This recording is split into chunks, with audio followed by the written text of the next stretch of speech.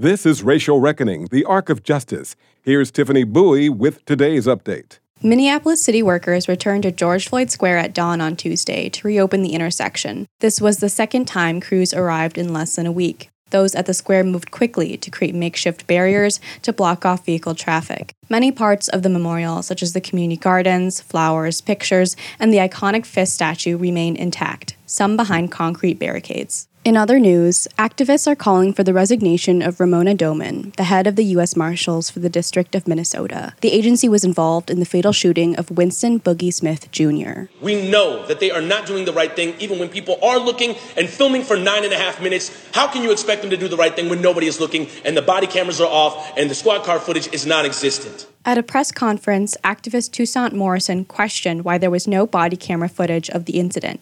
The police and media have also been criticized for spreading misinformation that Smith was a murder suspect.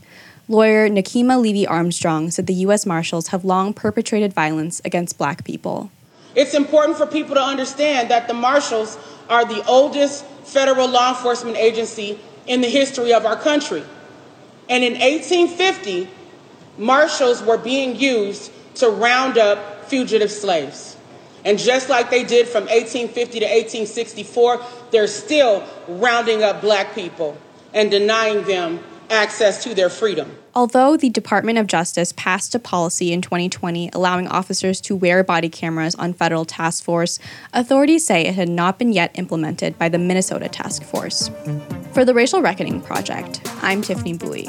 Racial Reckoning, the Arc of Justice is produced and supported by Ampers, diverse radio for Minnesota's communities, in partnership with KMOJ Radio and the Minnesota Humanities Center. Online at racialreckoningmn.org.